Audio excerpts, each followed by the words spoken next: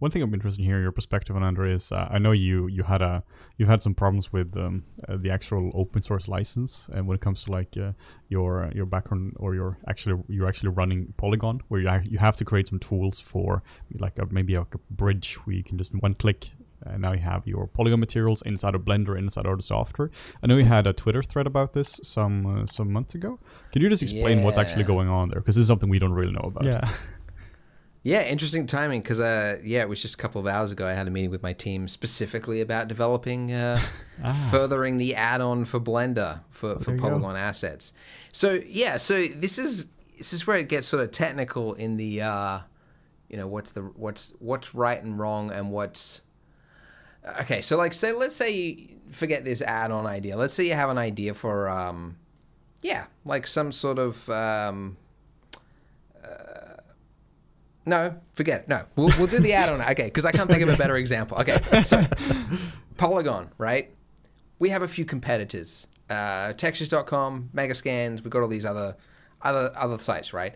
And we want to make it so that our assets, when we, like a user can use Polygon and they can quickly add a Polygon texture or material or model into their Blender file, right? Mm-hmm.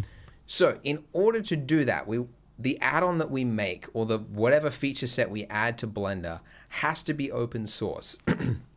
Meaning if we spend 6 months developing this add-on, which will cost 6 months just to get it like a working version, like alpha software, we're probably going to spend $30,000, let's say, right?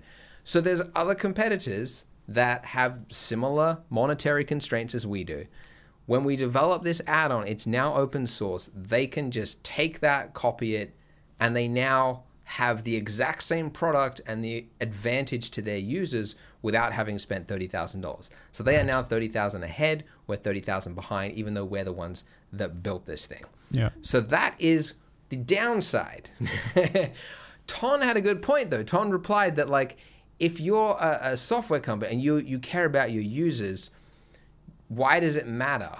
Like, you should just be caring about your users. You're thinking about it from the point of view of you've got competitors and you're trying to beat the competitors, whereas open source is the opposite. It is trying to just make things better for users, which I do get that, but it removes all the incentive to make the thing in the first place. Yeah. You know? Like, there are some killer add-ons that I think Blender needs, like, say, for architecture, right? Like, it's just an amazing, like, architecture suite to, like, drag and drop things and just, like, add cabinets and have all these handy things. But you can't monetize that. You could, but people can legally download it for free. You can sell it on the Blender marketplace, which is kind of, it's a weird thing that Blender has going, where there are add-ons which are just code that is actually open source that are being sold on the Blender marketplace for like $200. There's like eCycles, for example, right? This like cycles optimization thing. It's open source, so you don't have to pay for it, but you do if you want to download it. Like, and here's the other, and this is the other thing that I don't get how this is going to work. I think this is one of those things where it's worked for Blender so far, getting to this small stage, but I don't know if it's going to hit problems in the future. But for example, eCycles is this amazing developer who made cycles faster, which is one of the number one things render engines want to be, is faster. In order to remain competitive, it's got to be faster. And Cycles is the engine that almost everybody using Blender uses. So it would be in Blender's interest if Cycles is faster. So this developer's made this thing, and he's charging for it, $200, and all the more power to him. That's a great way to go. He's going to get rich doing that. But it's open source. Why hasn't Blender adopted it and absorbed it into Blender? Because it would be the mean thing to do. Yeah, it would be mean, right? Because then the Blender Foundation's like, hey, thanks for the free code. I know you're charging for it, but thank you very much. Yeah. I think that's the only reason. So in the meantime, Blender has subpar cycles, right? And I think they're even going to absorb it, but it's going to be 12 months after it's been available on the marketplace. So that means the render engine of Cycles is what, 12 months behind forever? It's like, this is where it gets into this like relationship political thing of like, we got to be nice because you've done this thing, but also we want Blender to be better. So it's like, if you really actually only care about users, then yeah, you would just absorb all these add-ons and make it part of your feature set, but it doesn't do that. Yeah. The Blender Market guys, CG Cookie, they made an add-on called Retopo Flow. Have you used it? Yes. I've seen it. It's talked about a lot, but it's not for 2.8 yet, right? Oh, really? Yeah, it's still, Okay. it's still It might alpha or not be. beta. It's still in development. Okay, yeah. Yeah, so that add-on, it's been out five-ish years now, and I'm sure those tools would be great if they were in Blender. But they're not, because it's a paid add-on. They could, but they're not doing it. So this is where it very quickly just gets hairy. And it's so much, I mean, there's problems with this as well, but like having a closed source system where people can develop code and actually retain the rights for it, I think I think that kind of works for a lot of cases. And yeah, it does mean that some people are restricted. Mm-hmm. The guy that's in India and he can't afford the add-on, and it's closed source add-on that does these amazing tools, he can't get access to it. So Ton's idea of like make everything free and open source, yes, it's cool, it's great, it's worked so far maybe, but it also is removing incentive, because I'm not going to make that architecture add-on. I might not make that bridge software. I don't know. Because the incentive is removed. There is no monetary incentive to developing an add-on when it can be given away for free. So that's the problem that I foresee. And I don't know the ways around it. It's hairy. Here's the one caveat is extra assets that work with an add-on.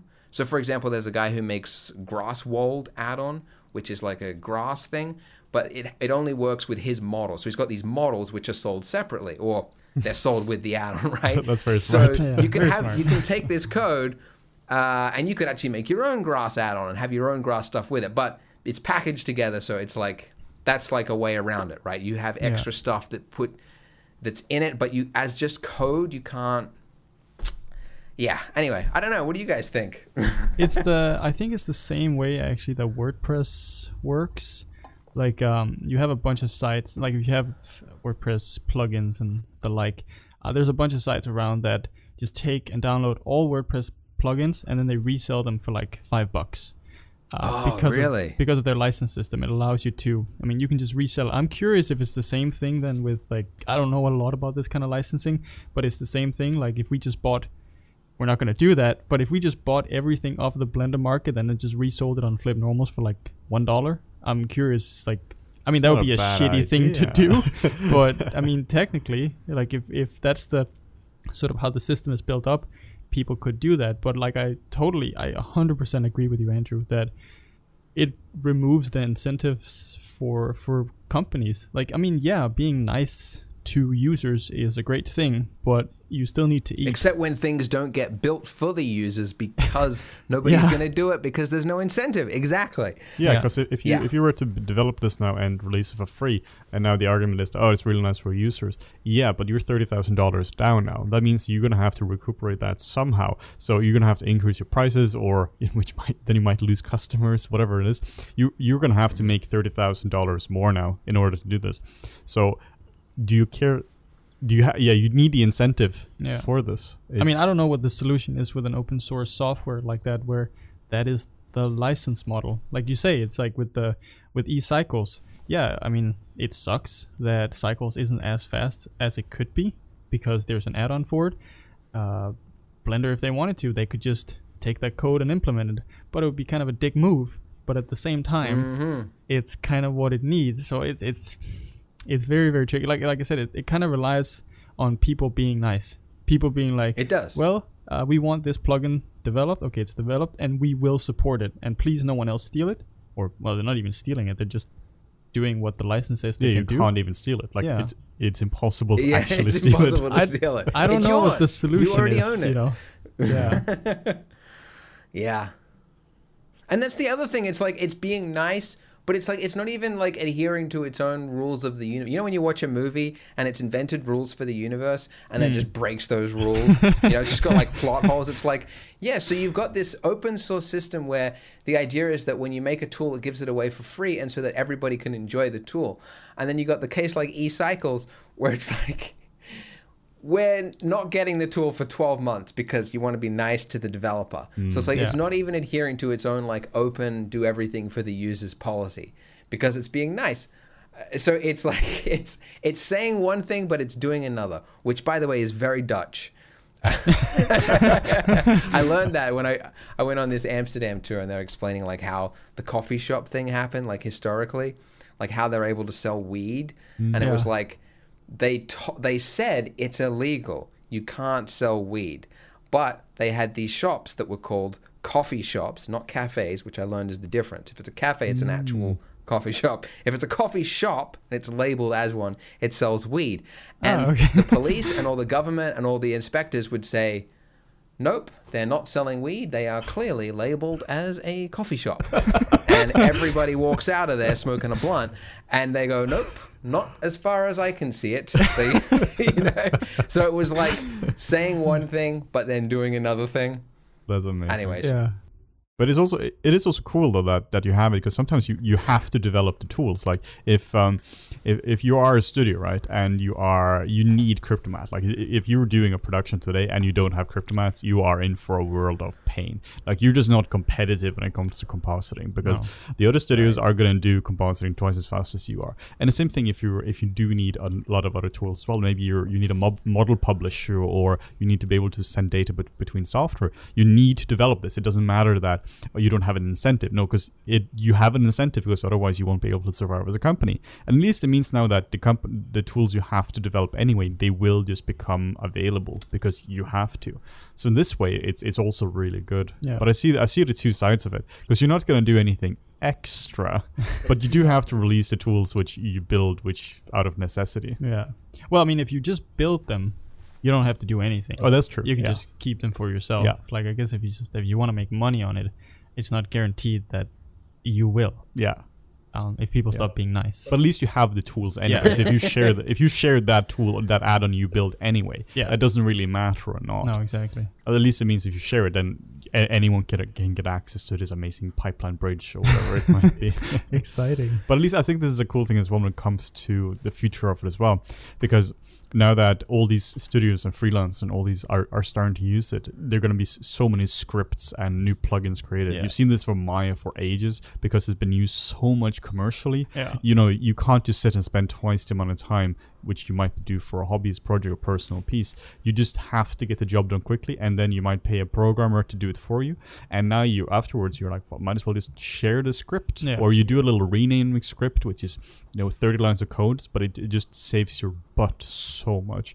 You see this a lot in VFX, where basically all studios, they use the same model renamer. They use one called Comet Rename. They just take it and just enhance it a bit further, because every single person needs that. But you don't necessarily need it if you're just doing personal projects. So I think it's going to be massively influential for Blender when more professionals are using it. Because they're going to make scripts, plugins, and they're going to share them for free, or I guess for free anyway. Regardless. I mean, an interesting sort of like comparison there is like for Flip Normals, for our marketplace, we have a file uploader that the creators use, and that is based off of the open source code for a application called Uppy. So, we hired a developer to take Uppy and integrate it into our system.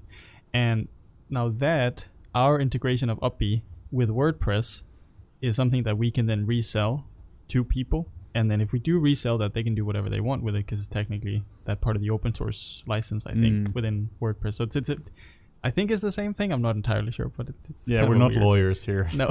We are Polygon tractors. I'm interested, Andrew, to hear your opinion on, like, this is obviously one of the potential hurdles of Blender, but are there any other big things you think which can limit the growth of Blender? Any features or any attitudes in the community, or like anything in general which can stand in the way for the supreme world dominance of Blender as fourth superpower of the world? A couple of things. I think for one, it's the operational side of things, which I think could cripple it. In just, I mean, startups get it wrong all the time. You know, they spend money on things that just aren't in demand, or you can just like overshoot. I mean, for example, so Blender's been developing particle nodes. I don't know if I believe it was part of the development fund was used to fund to play it, or it might have been a volunteer, but I don't know. 4 years ago, I was having a conversation with the developer at the Blender conference about particle nodes, right? Yeah. Still not out. I don't know why, but a part of me thinks that if it was commercial software, they probably would have figured that out by now. They probably, because users would have wanted it. Maybe, I don't know. You could also argue that Autodesk has proven that that's not the case. But you know, particle nodes, like, I don't know why it's taken so long. I know there are challenges. I know there are things you don't know until you start a project. But part of me thinks that I don't want to like criticize it, but it feels like an inexperienced developer with no guidance. I don't want to criticize. I don't know anything about it, but it feels to me like a volunteer or like somebody with not a lot of experience. You know, like we recently hired someone at Polygon who is basically became our COO with Silicon Valley experience. She worked in Silicon Valley. She knows all that, the whole startup culture, and the way she approaches these problems of projects and deadlines, and it's just mind-blowing. It's immediately clear the difference between somebody who worked in Silicon Valley and somebody who didn't is they just it's almost like they're on what was that movie, Limitless? You know, where he takes the drug and he's just like a magical drug. It's like that, right? And I feel that the Blender kind of has a little bit of this like casual, you know, European, like we'll get it done, you know. And I don't know that more money, because I don't know if it was Bill Gates, somebody said that it's like if you don't have things figured out, like if you're a startup and you're just wasting money and you don't know where money's going, things aren't being managed properly, and then you get funding, and then you're pouring gasoline onto a fire, so it's just going to burn faster, right? And I would hope, and it seems like it because that's what Todd said he was going to do, but he would spend a lot of the money up front operationalizing things. So I would hope that you would have somebody very experienced that is paid a lot of money probably to figure it, because I mean that's like a multiplier effect. You have the right person. You have somebody from Silicon Valley who just fucking is a rock star. They just smash it. And then they can like lead the teams that are working on these features. That's what I would hope. What could kill it is just like these studios that have just joined Blender. They see that the money that they've spent isn't being used effectively. I think that would. I mean, I'm a silver corporate silver. Polygon's a corporate silver member of the Blender Foundation. Sorry, the development fund, right? And if we see that like features are announced or features are worked on forever and they're never finished, and you're looking at it and you're like, wow, that developer that's $40,000 a year. It's 4 years later. Where's the thing? And it's not there yet. It's not even usable. It's like, okay, you guys need to crack your heads, you know? So I don't know if that's the case, but it's like, I could see that being a problem. Like people that come from that world of like getting stuff done and like paying for something and getting something delivered, if they came to Blender and they didn't see that, they could pull out.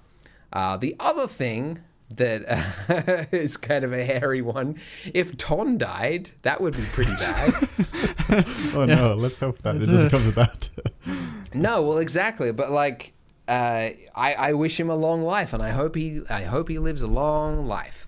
But also, he's the figurehead, and it's like, it's like if when Steve Jobs dies, it's like that's like the heart of the company. How can it recover? And I'm sure Blender would recover in some way, but he's seen as, even though it's open source and it's anybody can contribute and do whatever they want and all that kind of thing, people are still people, and they look to a leader, and he's the leader. He's the guy. When he says stuff, he actually has the same vote as anybody else. But He doesn't because he's the leader.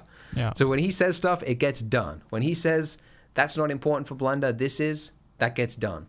And if he was to just tragically die, that would be the sad part. I'm not going to say that like we should only be thinking about code when somebody's life is ended.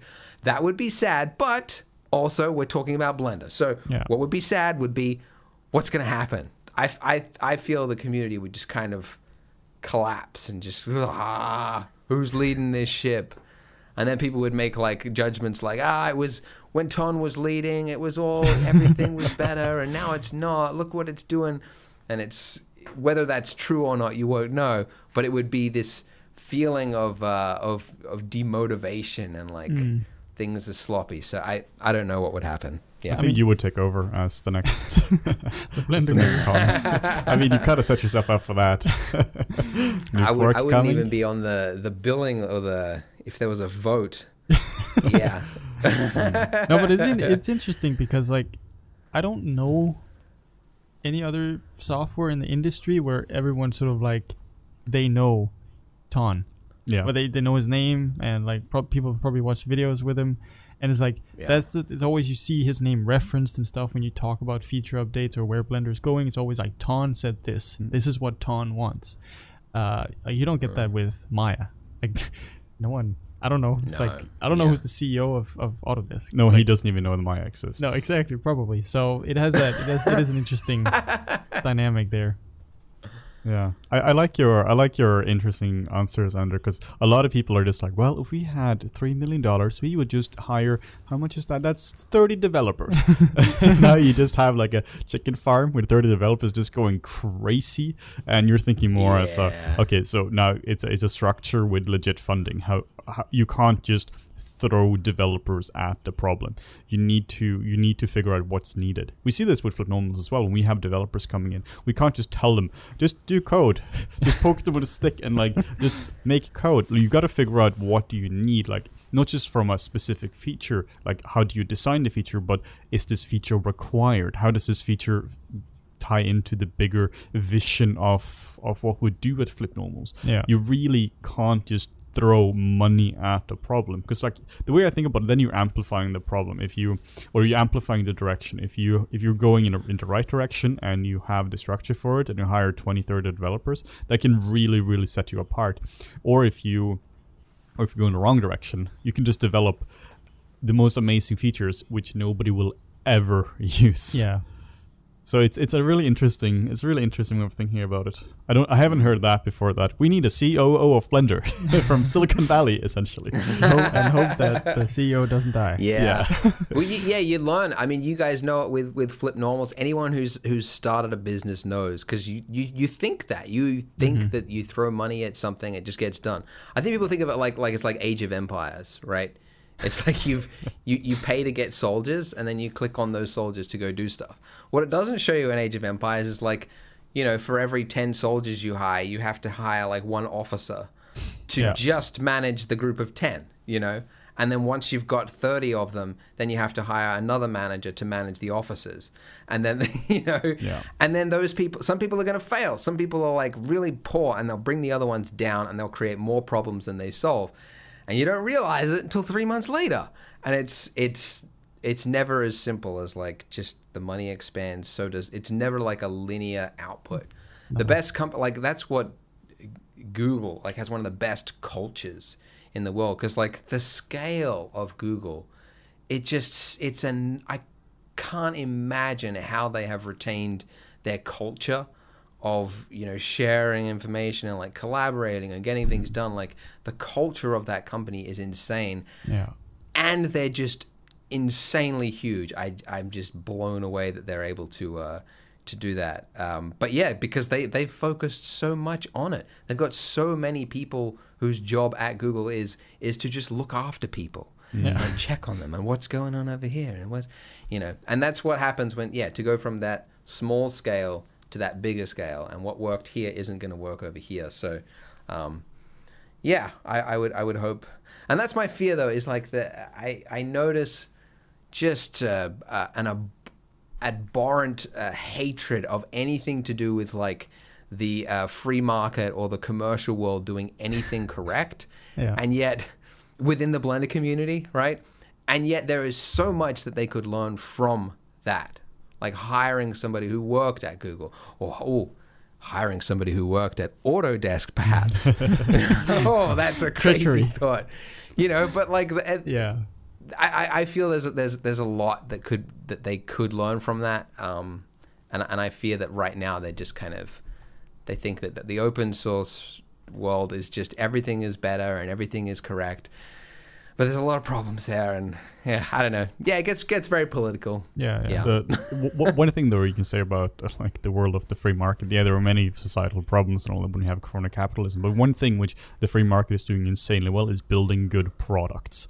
Like you get tight software, you get tight phones and computers and all that because there is a real incentive to do it. Yeah. And it's just been refined over so many years. So I totally agree. This is an area where you can learn a lot from how it's been done at other software. Yeah, for sure. No, And you can experience it whenever you deal with the government, right?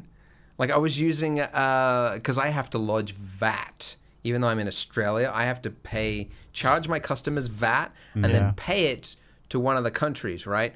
And so I chose the UK. And so the UK have given me this HMRC login, whatever that Her Majesty's Revenue or whatever it stands for. I don't know. And it's like they email you a PDF with instructions of how to log into their system, right? And the login, it's like this tiny thing in the top left-hand corner of the screen, and you click it, and like it doesn't recognize the thing, and then it'll ask you 3 times if you want to set up a separate 2-step verification. I'm like, definitely not. You can't even get this right. Do not do any. And they're like, I'll remind you next time. Don't remind. It's going to remind you. And then you go through the thing, and there'll be errors that it doesn't give you. And it's just like, if this was a company, it would have folded immediately. Nobody would use this product because it is absolutely painful. I don't lodge my VAT on time because it's painful. Yeah. It's so painful. I put it off. And you can see that's what happens when you have money for just the sake of money with zero competitors and zero incentive to try hard. No accountability in that as well. Yeah. Like, what are you going to do? Going to lodge your VAT at a different company? I'll do a different government. Exactly. There's no choice. There's no choice. So what point they're not going to improve anything. So it's like, whereas like, sign up to Behance or sign up for an Adobe subscription or sign up to any website that is trying to be competitive, and they will have figured it out. They'll send you like, hey there, you didn't take the first step in like verifying your portfolio, or hey, do you need a little tutorial to help you on the way, or like everything will be clearly, and they'll have figured out, because they've split tested like 10 different forms of like the correct way to like try to get people in the door. That's the kind of thing that's the incentive is what drives people to make that beautiful experience. So there's a lot of problems with the fully capitalist world, but there's a lot of great products that come out of it that honestly benefit everyone. So, yeah. But try talking about that on the internet without starting a flame war. So this is going to be the most downvoted thing we ever had done. But it is something we've seen though as well. Like, after we've been doing Flip Normals full time for about a year and a half now as well. And we had some other projects before. Like, you can't just hire developers. If we were to get $1 million right now, Flip Normals would go bankrupt within like 2 weeks because we wouldn't know how to spend it. Just run away with the money. Yeah, exactly. Because we're not at a point where we'll be able to spend that. So you got to make sure that you're in the right spot. Even just hiring developers. If we were to make a Flip Normals and to Blender Bridge with whatever resources we have, you can't just find a developer. It's really hard to find somebody you can work with. We worked with people in the past on different projects, which it's really just been massively problematic because of that. Because you need to figure out that each person is good to work with. If you hire a person and that person is responsible for like upgrading the modeling tools and they do a bad job, you're not getting like slightly better modeling tools. They might completely screw it up. up. It crashes whenever you use like the text tool, because now the Boolean tool didn't work or whatever. You can just actually make it worse. Plus now you're like $100,000 down because of it's expensive. Yeah, and you to might hire spend the people. next year trying to salvage whatever you can Yeah, from that exactly. piece of code.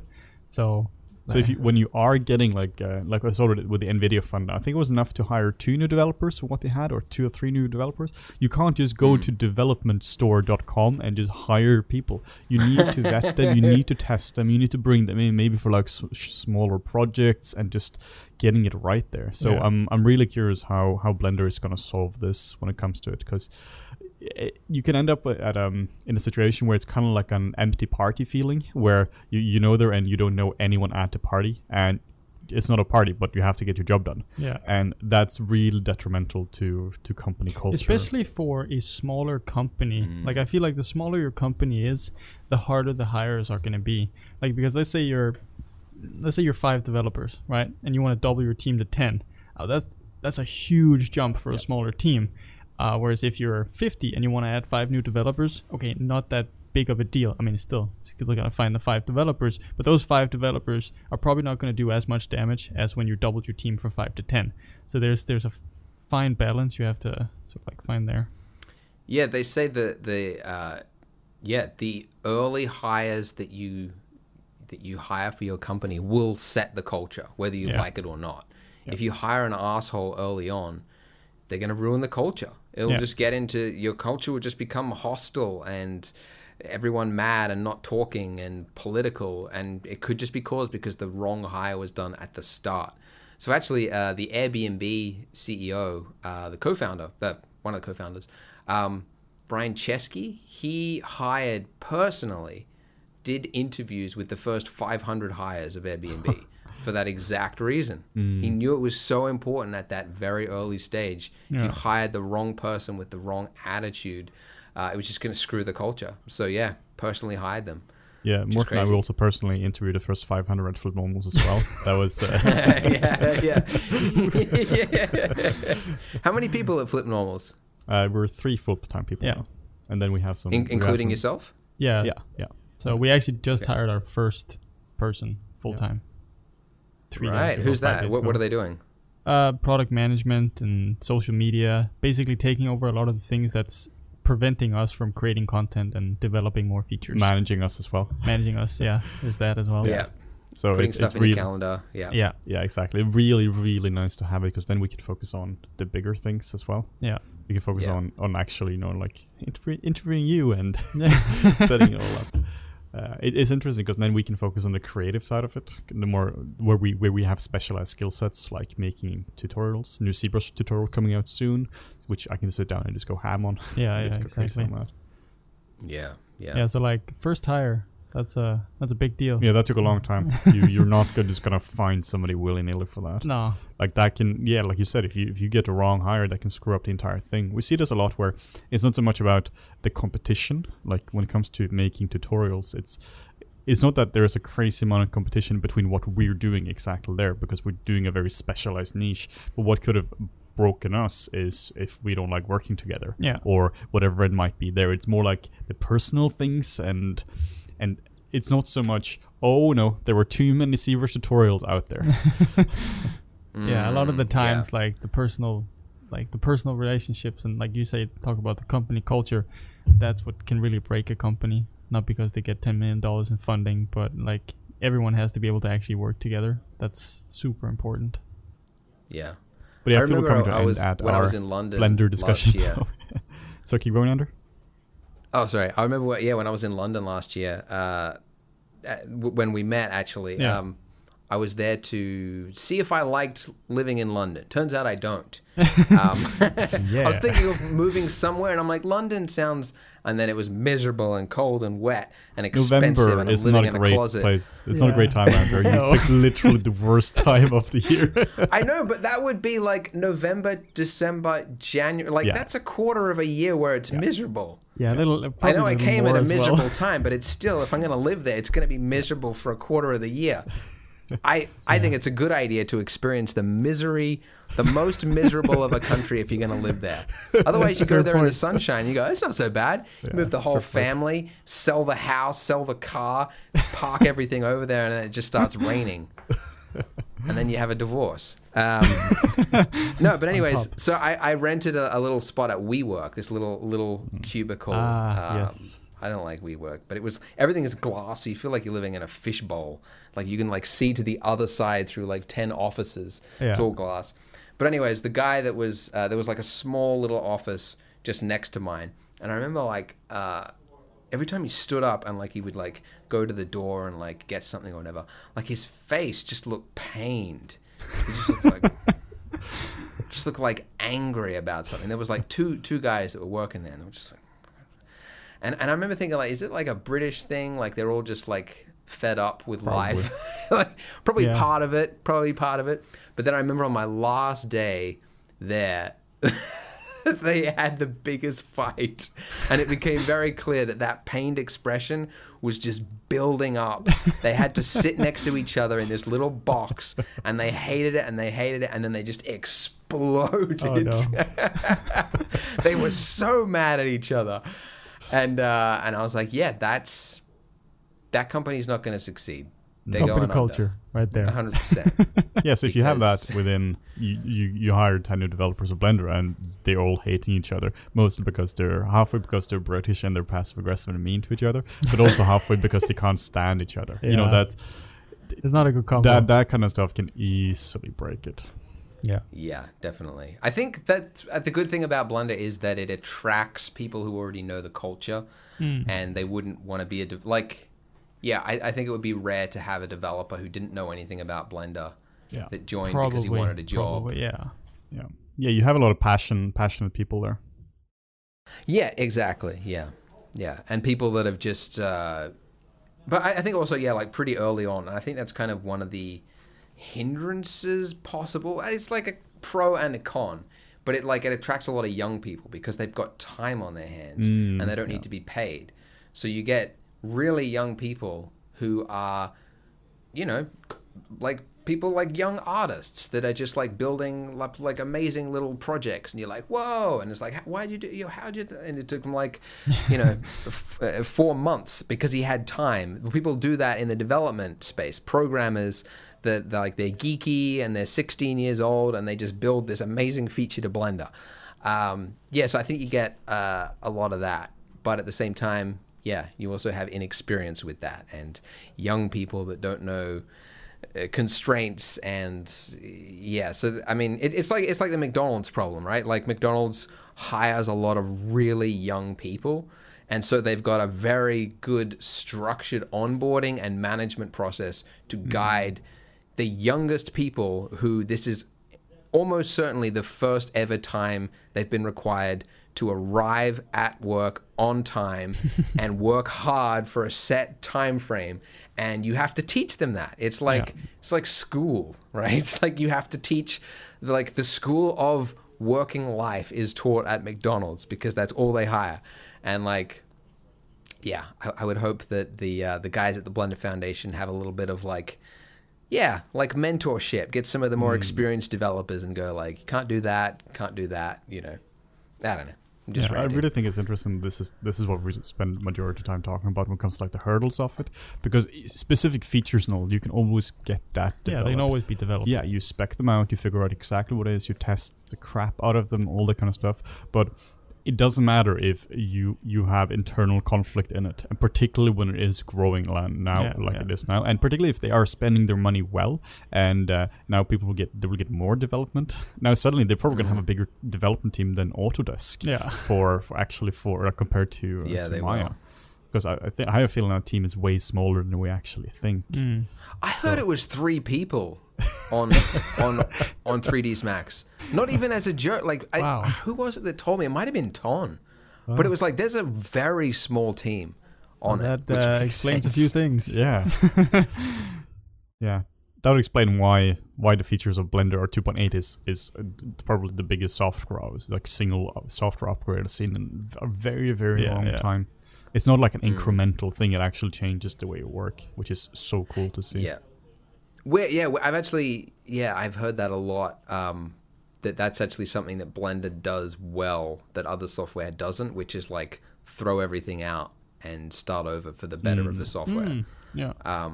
Like it got rid of it got rid of the game engine, right? Oh, Which is yeah. a risky move. Some people loved the game engine. I don't know why. I have no idea why. But they loved it for whatever reason because it was branded with Blender. I don't know. You could use Unity. You could use the Godot engine, all these other ones that are free. But they loved it. But it just hadn't been developed for like 10 years. Yeah. Like there was almost nothing was working about it. They also got rid of the internal rendering engine. There was one before. So there used to be Cycles and the internal rendering engine. And the internal rendering engine was the one that was default. And then with 2.8, they threw it out entirely, made Eevee the default. That's a risky move as well. What else did they throw out?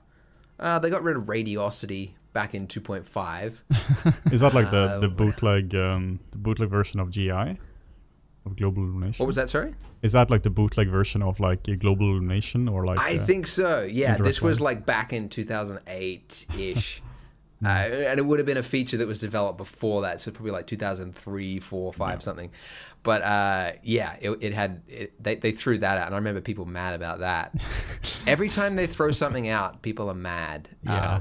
But I'm like, good. Not because I like people being mad, but because it's holding everything else back. So I saw actually they 2.8 doesn't work with some really old graphics cards, right? And when I saw that it wouldn't work for this architecture of graphics card, I was like, huh, no one's going to care about that because who has that graphics card? Boy, how wrong was I? Go to the comments. Everybody with that old graphics architecture. Like, you can spend $50 on a new card and it would, to get the next one. But people were upset and they felt victimized that they'd been kicked out of the industry because they can't afford the latest thing. It's like, no, you can't afford the 5 years ago computer. That's why you've been kicked out. What other features would you kick out? What was that, sorry? What would you kick out any other features of Blender like currently, or is it currently in a good spot? Yeah, what would I kick out? Particles? Particles are crap. They are so bad, but you need them. I use them every single time I need to make something because I always wanted like scatter all the donut tutorials across things. What's that? All the donut tutorials. They all need the sprinkles. Yeah, the icing, the sprinkles on the icing, and why do the sprinkles intersect? That's the number one comment. How can I stop the intersection of sprinkles? The answer is you can't. Because it's not there. It doesn't have a bounding box like it should, like any good scattering system would. Doesn't have that. So my answer was hit the sample button or the seed button until you find a distribution where they're not intersecting as much as obvious as they could. That's the answer. It sucks. I feel particles have been just sitting there for a long time, which is why I'm interested in like particle nodes. That's why I'm upset. It's been 4 or 5 years. This is a problem, right? If you're using this commercially as a freelancer, and now you've shown this beautiful donut to a client, and the client is like, "Cool, can you make the donut intersect?" And you're like, "No," or "Can you move one of them over there and have the other one in the same spot?" And you just randomly click like seed for like a minute. So it's where like you need specificity on it. That's where it's really tricky when it comes to like commercial tools. Where it's what I mean, right? You can take it up to like 80% really quickly. Like throw out some particles here, scatter some sprinkles across the donut. But if you need to be very specific with how you do it, like in other tools, you could probably take first you would have the collision, but also you could probably take specific particles and only simulate these two around or whatever it might be. But to go from like the 80% mark to the 100% mark, like it requires probably as much development as the remaining features, because now you need to be so specific in what you need. It's very tricky when it comes to it. Yeah, it's like when you're making a piece of artwork, right? It's that last 2% which takes up 50% of the time. Yeah, which is insane. Yeah, but what do they say? Like, good is the enemy of great. No, it's like I think it's The full one is like good is better than good is like 10 times better than okay, but good is the enemy of great. Or, I don't know the actual phrase. You're onto something. I mean, it is what happens. Like if we're doing a sculpt or something, getting up to something decent, you can do that within an hour. Okay, you have something that resembles a face, and you spend 5 hours trying to tweak the proportions a little bit and just like make the lid a little bit thicker or something. That's what we do when we do tutorials. When let's say it's a 3-hour tutorial, we just did this for the introduction to ZBrush one. The first hour of the sculpt was sculpting like a troll figure. The first hour is full real time because that's where you get the most out of your buck. But then the remaining like 2-3 hours is sped up because you have to, because you actually can't see the differences because you're just tweaking a little bit up, a little bit down here and there, and it's so tricky. But it still takes the majority of the time. Yeah. But you can't really see the difference between like the 1 hour mark and a 4 hour mark. You can feel it and it's way better. But it's not like, well, it has all the features, like it has the eyes, the nose, the mouth, all this kind of thing. Everything is just better and more refined, but it takes 3 to 4 times as long to get there. It's very tricky. Yeah, I've got I don't know, like a theory, but like when it comes to, like, I remember when I was doing this 2D drawing thing for 6 months, I made this presentation about the 7 habits that I learned among that. And, like, I realized that, that last little bit took up the majority of the time. But actually, that was the least amount of learning. Yeah. Like, when I was drawing, Yeah. like actually getting the foundations correct and the anatomy and the proportions, that was where most of the learning was. And that actually had the biggest impact on the final result as well. But it was that last bit of like getting in, like zooming right in and like sculpting the eyelashes and like putting a little crease in the corner of the lip and just like the texture of the lip that didn't add that much to it. And it took up so much time. And it didn't, it was... I don't know. So I think I'm looking for ways to kind of shortcut that, or like try to maximize as much attention as I can on the stuff that is like that bold stuff, that big stuff. So I'm actually learning caricatures at the moment. Oh yeah, I'm seeing that. It's looking really good. Yes, posting a couple of them on Twitter and stuff. And it's because I realized actually, like when I was drawing, like I did one of my wife and baby, and I was like drawing like this photorealistic face, and just being like a millimeter off made them look like painfully ugly. And like not even close to being a likeness of them. It was like, that's not them. And it was just like that for everything. The angle, the in proportion to everything else. So it was like I basically had to get a ruler out in order to measure the exact millimeter from here to here of the cheek, and then do that for the top of the nose, the bottom of the nose, the left of the cheek, this. And I realized like I'm kind of missing something, and that's where why I really like caricatures, because caricatures is the opposite. It's the wildest, stretchiest, most distorted look of the face, and yet it looks almost more like the person than they look like themselves, which is insanely to think about. Like I saw this one of like Bernie Sanders, and he's look like almost like a koala, like big ears, and he's sort of like hold over a microphone or something. But it looks so Bernie Sanders. But how is that possible? And that's why I don't know. I feel like now that I'm learning that, I'm having a lot more fun, and I'm kind of learning about likeness and why something looks like something versus something else, and why you can distort something so wildly and it can still look like them. It's a weird like perceptual brain thing, but it's all like in relation to everything else, the sizes and the air, like where you position the nose and the face relative to the eyes. It kind of like your brain goes, yep, that's Ryan Gosling, you know. And it's really interesting. It's kind of fascinating. So I'm kind of like, I'm loving that because it's like quicker.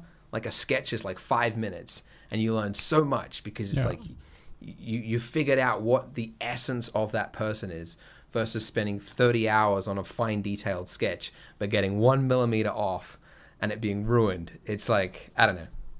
That's what we do now when we're teaching as well. We're currently doing a mentorship, like a test trial for full mentorships, and nice. when we're teaching a student now how to actually sculpt, I'm not making him do 30-hour studies, because the learning was maximized after 1 hour, and now you're just noodling the pores and the wrinkles and all this. I'm making him do like a lot of 2-hour sculpts, 1-hour sculpts, even like 15-minute sculpts, just so you can squeeze out the maximum amount of learning. Because if you have 30 hours to do it, you could either do 10 sculpts or 30 sculpts, or you could do one. And there is so much more learning to be had, because the finalizing, of course, that's important as well, but you shouldn't do the finalizing before you've learned the basics of it. Now it's going to be a potato with beautiful skin. So often the issue that you run into there is like you need the foundation, which is like that's the thing that you build up. That's what takes the longest to sort of learn and what to really perfect. But you also need like the polish at the end to actually sell it. But that's the less hard part, whether it's caricatures or it's sculpting, whatever it is. So it's always tricky to find that balance, because like if you just do the fundamentals part, people are oftentimes just going to be looking at your product and be like, well, there's something missing. And that last bit of polish, it's like it's unfair that it takes up maybe like a tenth, like 9/10 of the time of the project, when you've done the important part in 1/10. Yeah, it's interesting, but there's also like the 9/10 of the time for me is also like it's a labor. It's not necessarily that hard. You're just sitting down, and that's when I can actually put on my headphones and just listen to music and do all that, because it's just sitting there and you're just refining it. But if you were to screw parts of that up, you can almost work it up. But if you screw up the cheekbone placement or how far away the eyes are, it's like you said right under, where it goes from it looks fine to they just look sick, or they're not themselves anymore, because you screwed up the angle of the cornea. Like these tiny things. It's so infuriating. Now you have a demon baby. Yeah, you have a demon baby because you move the eye up a little. Yeah, exactly. Yeah. Oh, man. Yeah, I don't know. That's why I'm kind of hoping that software can kind of like jump in and kind of automate or help with that last bit. Yeah. And because it's so painful. I don't want to do it. It's all that fine tuning. Something that kind of made me excited for it was like, I tried out this software, AI Gigapixel. Have you guys? Oh, yeah. We actually have a video on that. It's amazing. Oh, yeah. Right. Nice. And I had this scene where I was just testing it out, but I rendered a kitchen at 50%, and I used AI Gigapixel to like maximize it to the full thing, and then I compared it with a render of the full size render at 100% versus this one, and I was comparing, what the difference is, and what was interesting was like in the back of the scene there was a window and there was trees outside the window, and in the one that the AI Gigapixel had up-resed, it looked better than the full 100% version. And I think what it was that it recognized that it was a tree, and it added in detail of little leaves and like color variations to make it look more like a tree than my tree actually looked like. And I was like, aha, it's the future. It's the future. It's going to add in detail where it's needed so that I don't have to think about it.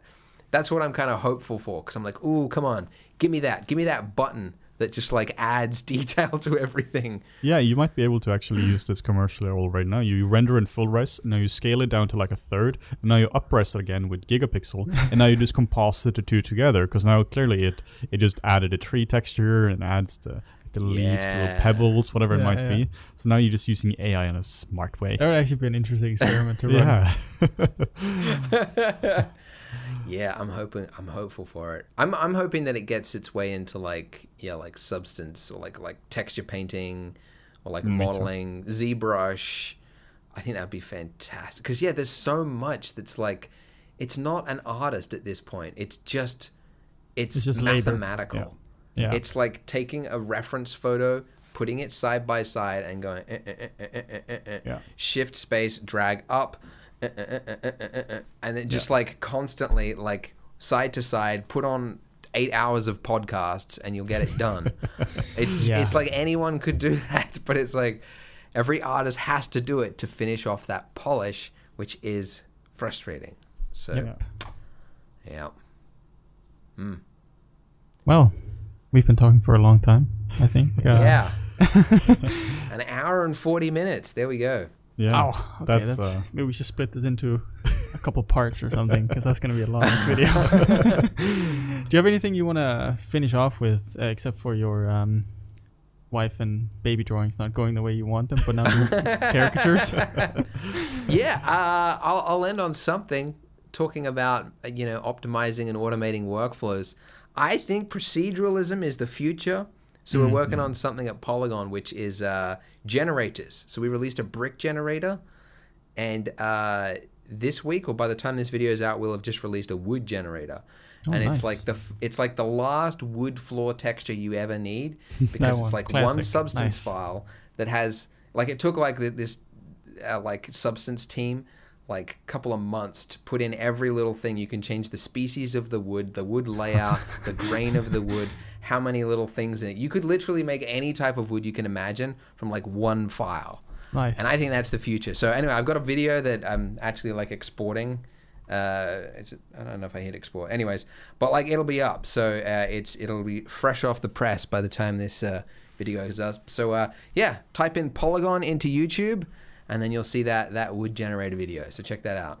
Yeah, and you can also find Anders' channel at Blender Guru on YouTube. In case you didn't know who In case he you was. didn't know. In case you're Yeah. wondering for Yeah. like 2 hours who this guy is. Yeah, I'd be impressed to see who like bared through that conversation. Yeah, let's see the retention rate on this video. But yeah, thank you so much, Yeah, thanks, Andrew, Andrew. for popping by for these almost 2 hours, I guess now. That was Yeah, it's fun to talk with you guys always. Yeah. If you're looking for training or high quality assets, make sure to stop by the Flip Normals marketplace. And if you're interested in supporting us by buying our merchandise, you can check that out in the description below.